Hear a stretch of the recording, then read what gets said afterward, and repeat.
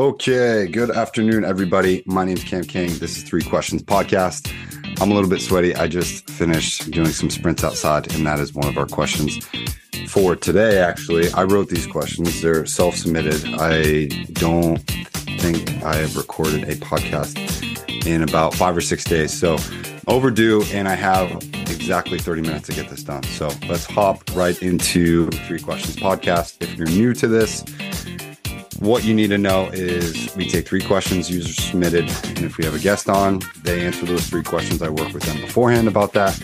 And if I'm just doing a solo episode like this one, I'll typically take questions from the pool, or I will write the questions out myself, things that I have Googled in the past or looked up on YouTube, and things that I've come to learn. And by sharing these and sharing my points of view, not that I know everything, it helps me sort of reaffirm knowledge that I've already acquired. So these are 3 things we haven't really spoken about on this podcast today. We're going to be talking about emotional control and the value of that, how to increase HGH by 700%, that is human growth hormone, naturally, and the no contact rule. So 3 things that I have Googled and researched and tested out and tried out. So we are going to hop into this question number 1. I'm going to set my watch. Question number 1. So the value of emotional control, what is it? Emotional control is something that I'm having a hard time with today. I have a lot of different things going on, a lot of things that I put on my plate. And I find that emotional control is one of the biggest and also at the same time underrated skills that a human being can have.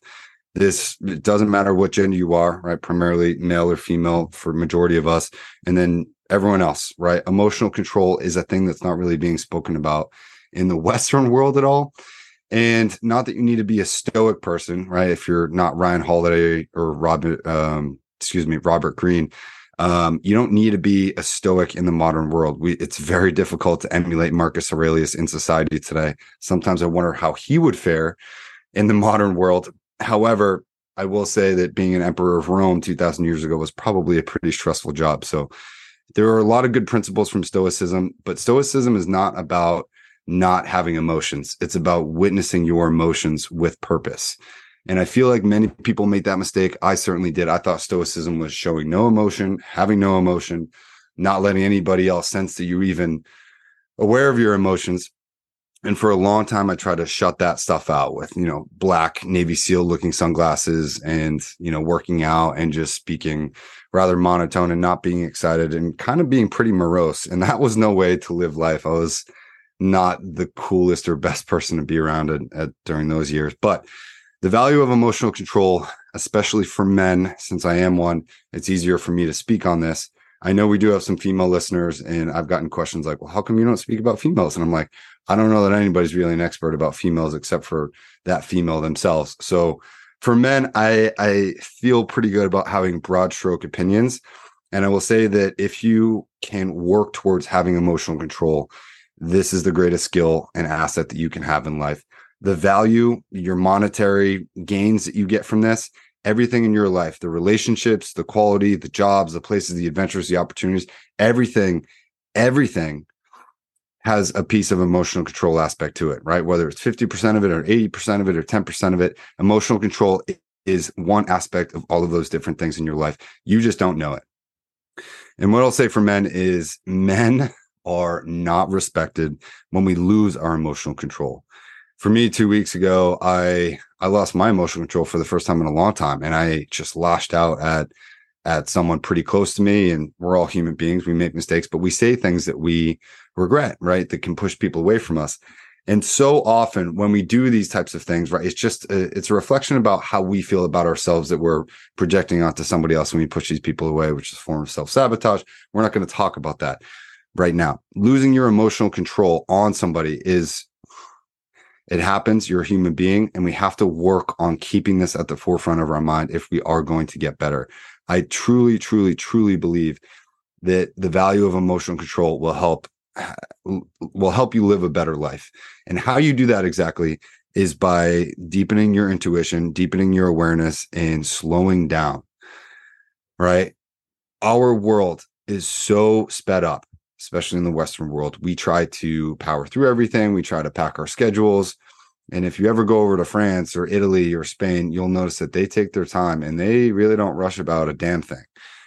Over here in the Western world, we just rush and rush and rush, and we save no space for creative thought. We save no space for introspection. We save no space. We'd rather be scrolling on TikTok or Instagram.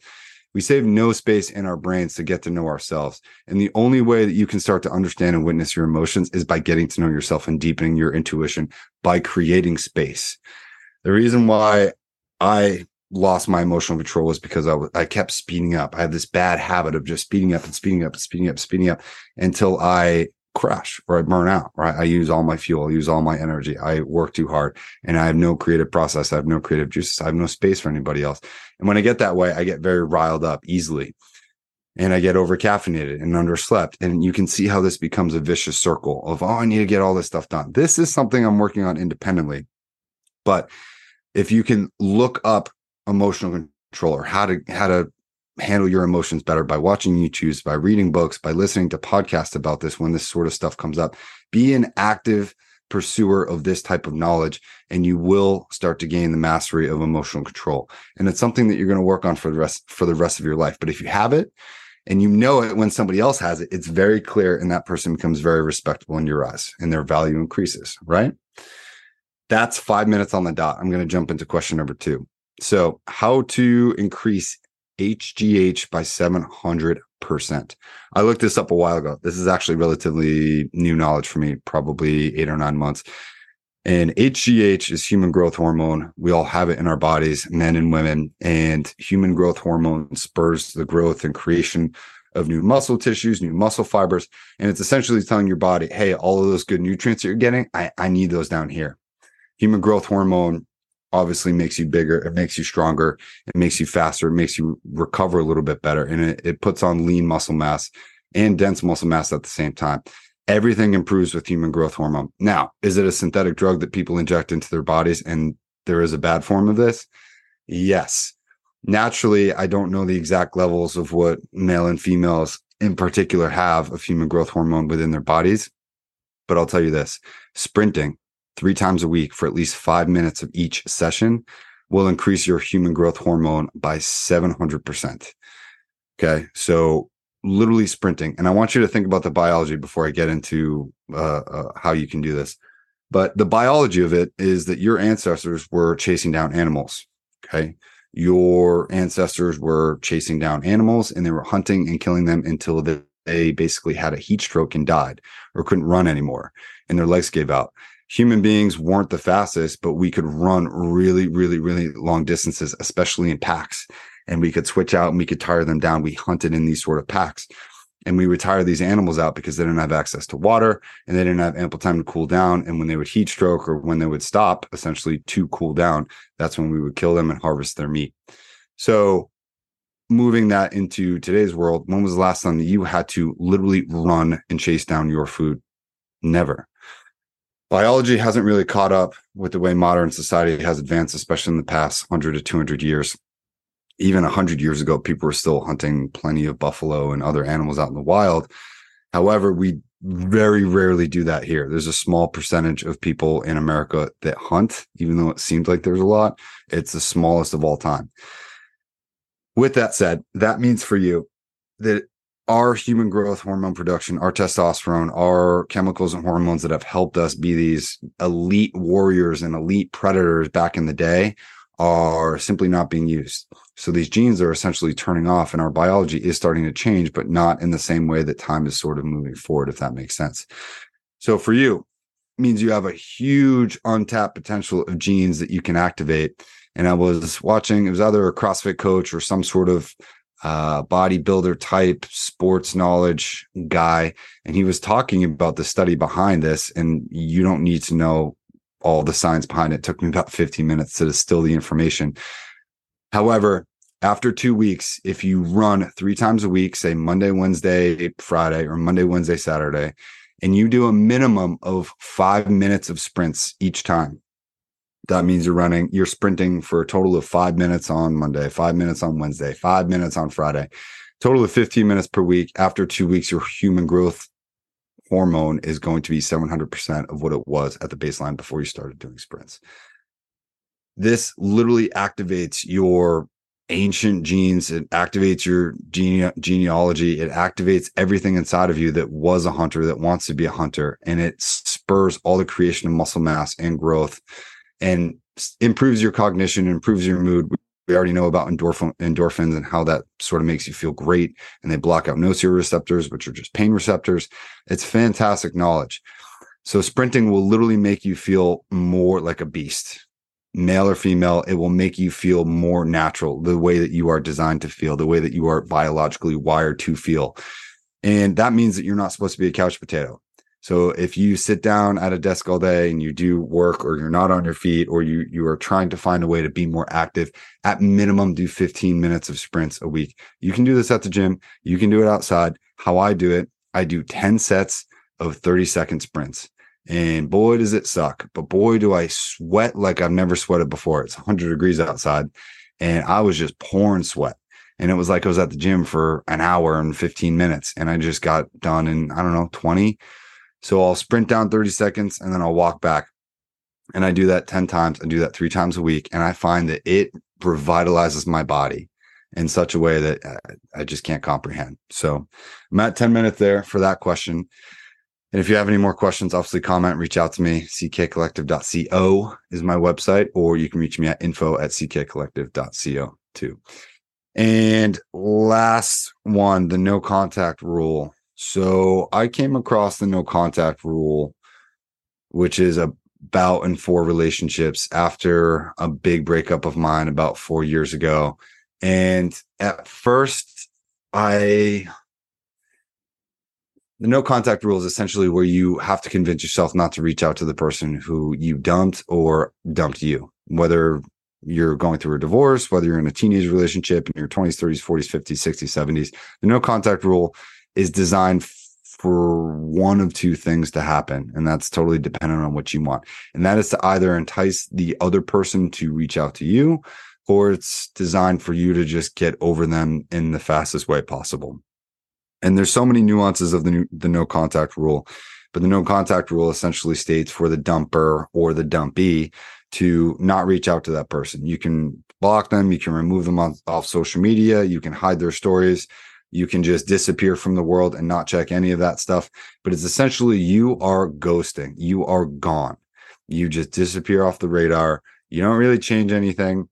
And the no contact rule is, like I said, designed for one of 2 things, either to try and get that person back, to entice them to reach out to you, or it'll just help you move on faster. And I personally believe that the no contact rule is the only rule that people need to understand about after relationships.